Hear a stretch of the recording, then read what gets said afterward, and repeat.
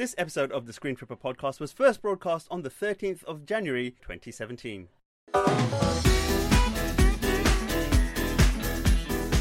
Hello and welcome to the first episode of Screen Tripper, the podcast about film and TV from Culture Trip. I am Kassam Luch, the film and TV editor of the site, and joining me today will be India Doyle, our fashion editor, to talk about all the fashion trends on the red carpet.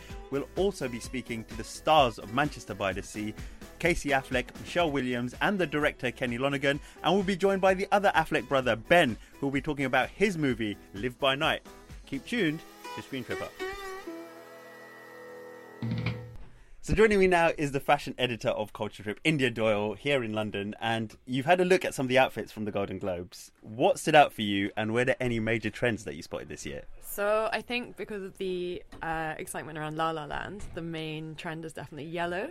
So you had quite a few people kind of adopting that on the carpet. You had like low plunge gold numbers, and then you also had like Reese Witherspoon in quite a classic buttercup yellow.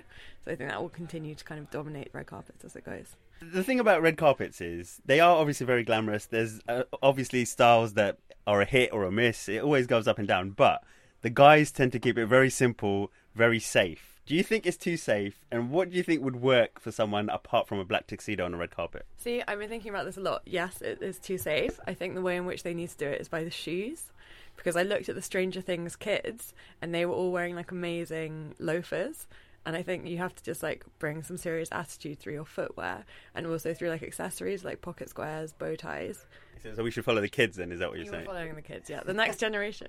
Excellent. And finally, do you have any predictions that what we might see at the Oscars, which is the big event, end of February? Do you think that trend for La La Land will continue? It's obviously one of the favourites. It's won a huge number of awards. Just recently announced that it's won or been nominated for a number of BAFTAs. Is it going to be all La La Land all the way to the Oscars? It's highly possible, although people might get embarrassed by like copying one trend. The thing about Oscar dresses, or just in general kind of like evening dresses, is how much skin it covers. So people get really into like revealing more of their with a kind of plunging neckline. So I think what we'll see is some quite like rogue flesh revealing cuts. Like Sarah Jessica Parker wore a kind of off-shoulder bias cut thing at Golden Globes, and I think we'll see more like avant-garde cuts as we go along to try and like shake things up a bit. Excellent. Well, we'll keep an eye out. We'll have you back on when we have the Oscars and we'll see who worked and who didn't work it. In the meantime, thanks for joining us, India Doyle. Thanks. So we've heard a lot about La La Land, the big winner at the Golden Globes recently, and it's also been nominated for a number of awards at the BAFTAs. It's almost certain to repeat the same trick at the Oscars, and it's out this week. Also out this week, however, is another film doing incredibly well in the awards season. It's Manchester by the Sea. It stars Casey Affleck, Michelle Williams, and is directed by Kenneth Lonergan, and we spoke to all of them recently when they were in London. I began by asking the film star Casey Affleck, who did win the Golden Globe for Best Actor in a Dramatic Role this week, about the film, and asked him exactly how he got into character and how he played such an emotionally driven man. Well, but because I've been an old friend of Kenny's, I am an old friend of his and known for years, and I'm a huge fan of his writing. And the part was obviously going to be very challenging, and the whole script was so well written that in some ways it's kind of the perfect project. You know, it's got a great foundation, like a very, very strong blueprint, but it's complicated. And it's hard, and however, you have this guide who I had total faith in. I kind of thought, what more could you ask for? One of the things that I really like about Kenny's writing is that the emotions kind of surprise you. You're sort of following the story along, and you're laughing with these characters and trying to figure out all that's happening and who they are, and then suddenly you get the rug pulled out from under you, and effective because the experience that the reader's having, or the audience member, if the whole thing works, is the same as the characters, that you're suddenly some horrible, tragic thing just happens like out of nowhere, and it feels devastating. I thought a little bit about things that, were sort of the times that you had something happen in your life that's really surreal and you think like you can't comprehend it, you can't understand what you're seeing because it is so out, there's no frame of reference for it.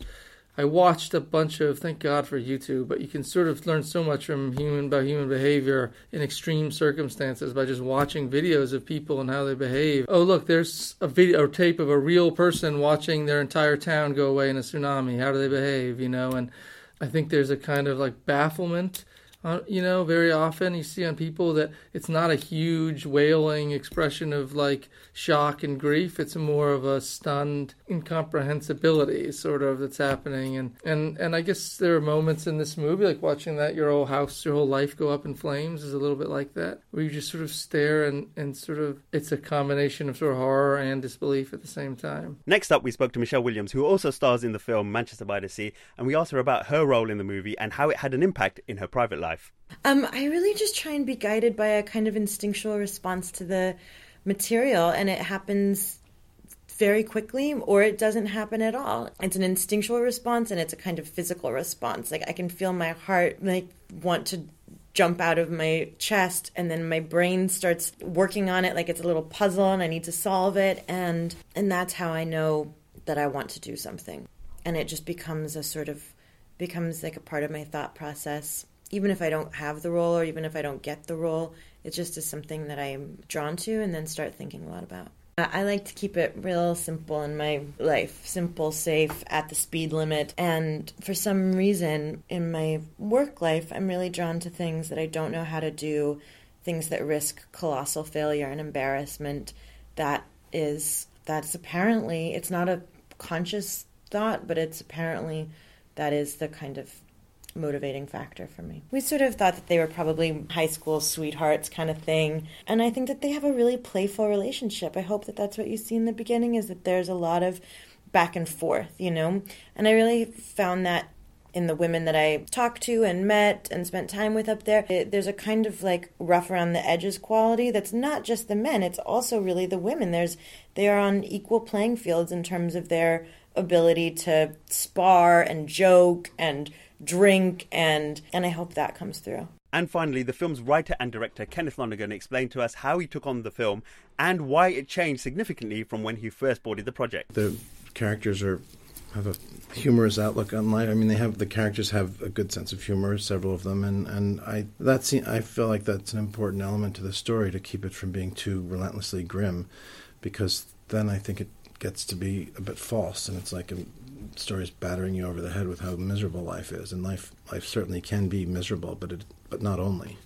Last night I was just thinking about different films, and I was thinking about Dr. Zhivago, which is not to compare myself to David Lean at all for a moment, but that you can't imagine that story anywhere else, and the way he alternates the immensity of the terrible consequences of the Russian Revolution with the immensity and beauty of the Russian landscape, and the continual contrast between the beauty of nature and the horror of human behavior side by side throughout the whole film is you wouldn't want to just move that somewhere else.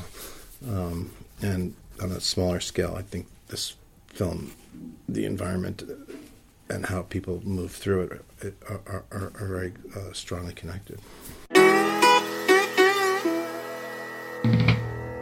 Next up is the mob drama that's also out this week, Live by Night, and we spoke to the film's writer and director Ben Affleck and his co-star Chris Messina. I began by asking Ben what it was like to make a gangster film and what his inspiration was behind the movie. I wanted to make an homage, a throwback, a classic Hollywood movie in this genre. And I mean, is it the glamour of the era that you wanted to capture, or is it just the wider sense between the characters? It was the epic sort of sense of scope and scale that used to be what a Hollywood blockbuster was, and it was also the feel, the hats, the guns, the suits, the malls, that is so rich and pulpy and wonderful. I really wanted to do that. Chris, your character is very closely linked with Ben's character, but there's a scene in it where he questions your loyalty. I mean, how does he take that? Does he take that personally? Is that an affront to him that he's been questioned for once? Yeah. I think there's a love between these two guys. There's a brotherhood, and I think it kind of goes with the genre that everybody's kind of questioning everybody, but these guys will, they'll go down together. And Ben, I thought the female characters were really well done in this film. How important was it to get that across? Something that we normally do see kind of undermined in this genre. Yeah, well, you know what? There aren't a lot of great roles for women just in general, and with this, I had 3 really great actresses who all filled out these roles in great, in their own way and with real aplomb, and it it was fun to be able to tell a story that had rich three-dimensional women in it as well. And in terms of recreating the sets, I mean, how hard was that? Was it finding locations that fit the purpose, or did you build? It's hard. It's a lot of work. You build, you do signage, you do clothes, you do. I mean, you got to do every single. You got to find the cars from the car collectors. It's like, you know, none of this stuff is just out there to find. You got to put it all together. It's really like making a science fiction movie. I mean, it's the same thing as trying to build a spaceship. You know, you're building a completely artificial environment. When you're working together, how hard is it for you to separate being a director and an actor? And can you kind of see that on set, that there is a clear distinction? He's very smooth and graceful how he kind of dances between all of it. It's fun. It's fun to watch. When you're in a scene with him, he's completely Joe and I'm Dion, and that's it. And then we cut and we go over to the monitor, and he's the director, and he's kind of giving you notes and all that stuff. So it's fun to watch him move throughout. He does it with much ease. The reason I wanted to work with Chris again is because I had such a great time with him on Argo. It was such a fast and easy collaboration, and I felt like we had common frame of reference, and we were in the same page. And he's just such a hard worker. This is the guy you want in the trenches with you. So I knew I wanted him in the movie from the beginning. I didn't want to do a movie without this guy. And you mentioned Argo, and you've done various different genres in your time as director. Is that part of the challenge for you, finding different genres that you can do? It definitely keeps it interesting. You know what I mean? I wouldn't want to do the same genre over and over again. I think I would really get bored pretty fast. But you know, by the same token, it's challenging to change it up and try different stuff, and you know, you're taking a lot of risk. What do you think would be the hardest thing about the next genre that you tackle? Is there anything that you kind of feel might be weighted against you? I think well, you're always kind of being judged against the last movies that you did. I think the next movie that I do, if I do, you know, like a big budget Hollywood, you know, fancy movie like that, I think there's, you know, people are gunning for you. So you have to be really on your toes. And finally, we speak to British star Sienna Miller, who plays the sassy gangster's doll Emma Gould in the movie. I began by asking her about her character. The character you play, Emma, I think she thrives in that environment. I was wondering, how do you think you would cope in that era? I think it was hard to be a girl in that world. I think she's a real survivor. She's a scrapper. How would I cope? I don't know. I think you'd have to struggle. Mm-hmm. I mean, if I came from the wrong side of the tracks like Emma, I'd probably be like Emma. Well, why do you think she does have that kind of fighting spirit about her? What is it from her background that gives her that? Well, you learn that she doesn't know her mother's maiden name. She died. Her uncle is a murderer. Her father is a pimp. So you get a sense of the kind of upbringing she had, which was obviously negligent and violent and oppressive towards women. And so she's just, I think, a broken creature. And her reaction to that is just to survive. And the only way to do that in that era, if you have that background, was on the arm of a powerful, therefore dangerous man like Albert White. Mm-hmm. What's it like working with a director who's also... Do you think it's quite hard for him to separate the two things, or how does he do that? You know, he's done it so many times and so successfully. I don't think he struggles with it at all. It's seamless. I imagine it could be awkward. I'd done it once before with Steve Buscemi in a film, and again, it felt very organic. You know, Ben in a scene is Joe, and then we do it a few times, then he'll go to the monitor and finesse it and watch it back, I think. But intuitively, he's just able to wear that many different hats. You mentioned the hats, because the fashion and the style of that era I really like. I think the guys and the girls look fantastic. Amazing. I mean, if there was one thing you could take from that era, what would you do? What would you Fashion-wise? Oh, I love the headbands, and I love a man in a hat. I think the men should wear hats every day in three-piece suits. Gorgeous. Well, I went for the suit. But yes, you're doing. Yeah, you're very well dressed. Speaking to Ben earlier, he also mentioned how important it was to have some great female characters, and I think there's 3 great female characters in this movie. Is there anything that links the 3 characters together in terms of what personality traits they have? No. Are they all completely different? I'd say they were all completely different. You know, Emma's the damaged one, although, well, no, Elle's character's pretty Loretta.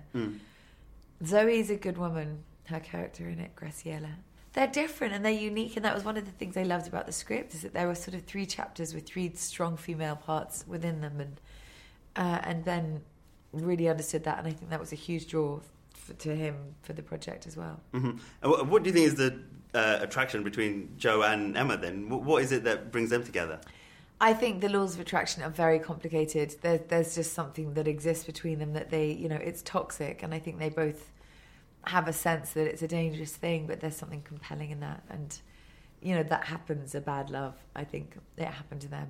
Mm-hmm. And the characters, and I won't spoil it, but they all have not necessarily the happiest of endings. Do you think, given the setup that we have for the film and the genre that it's in, that's inevitable in some way?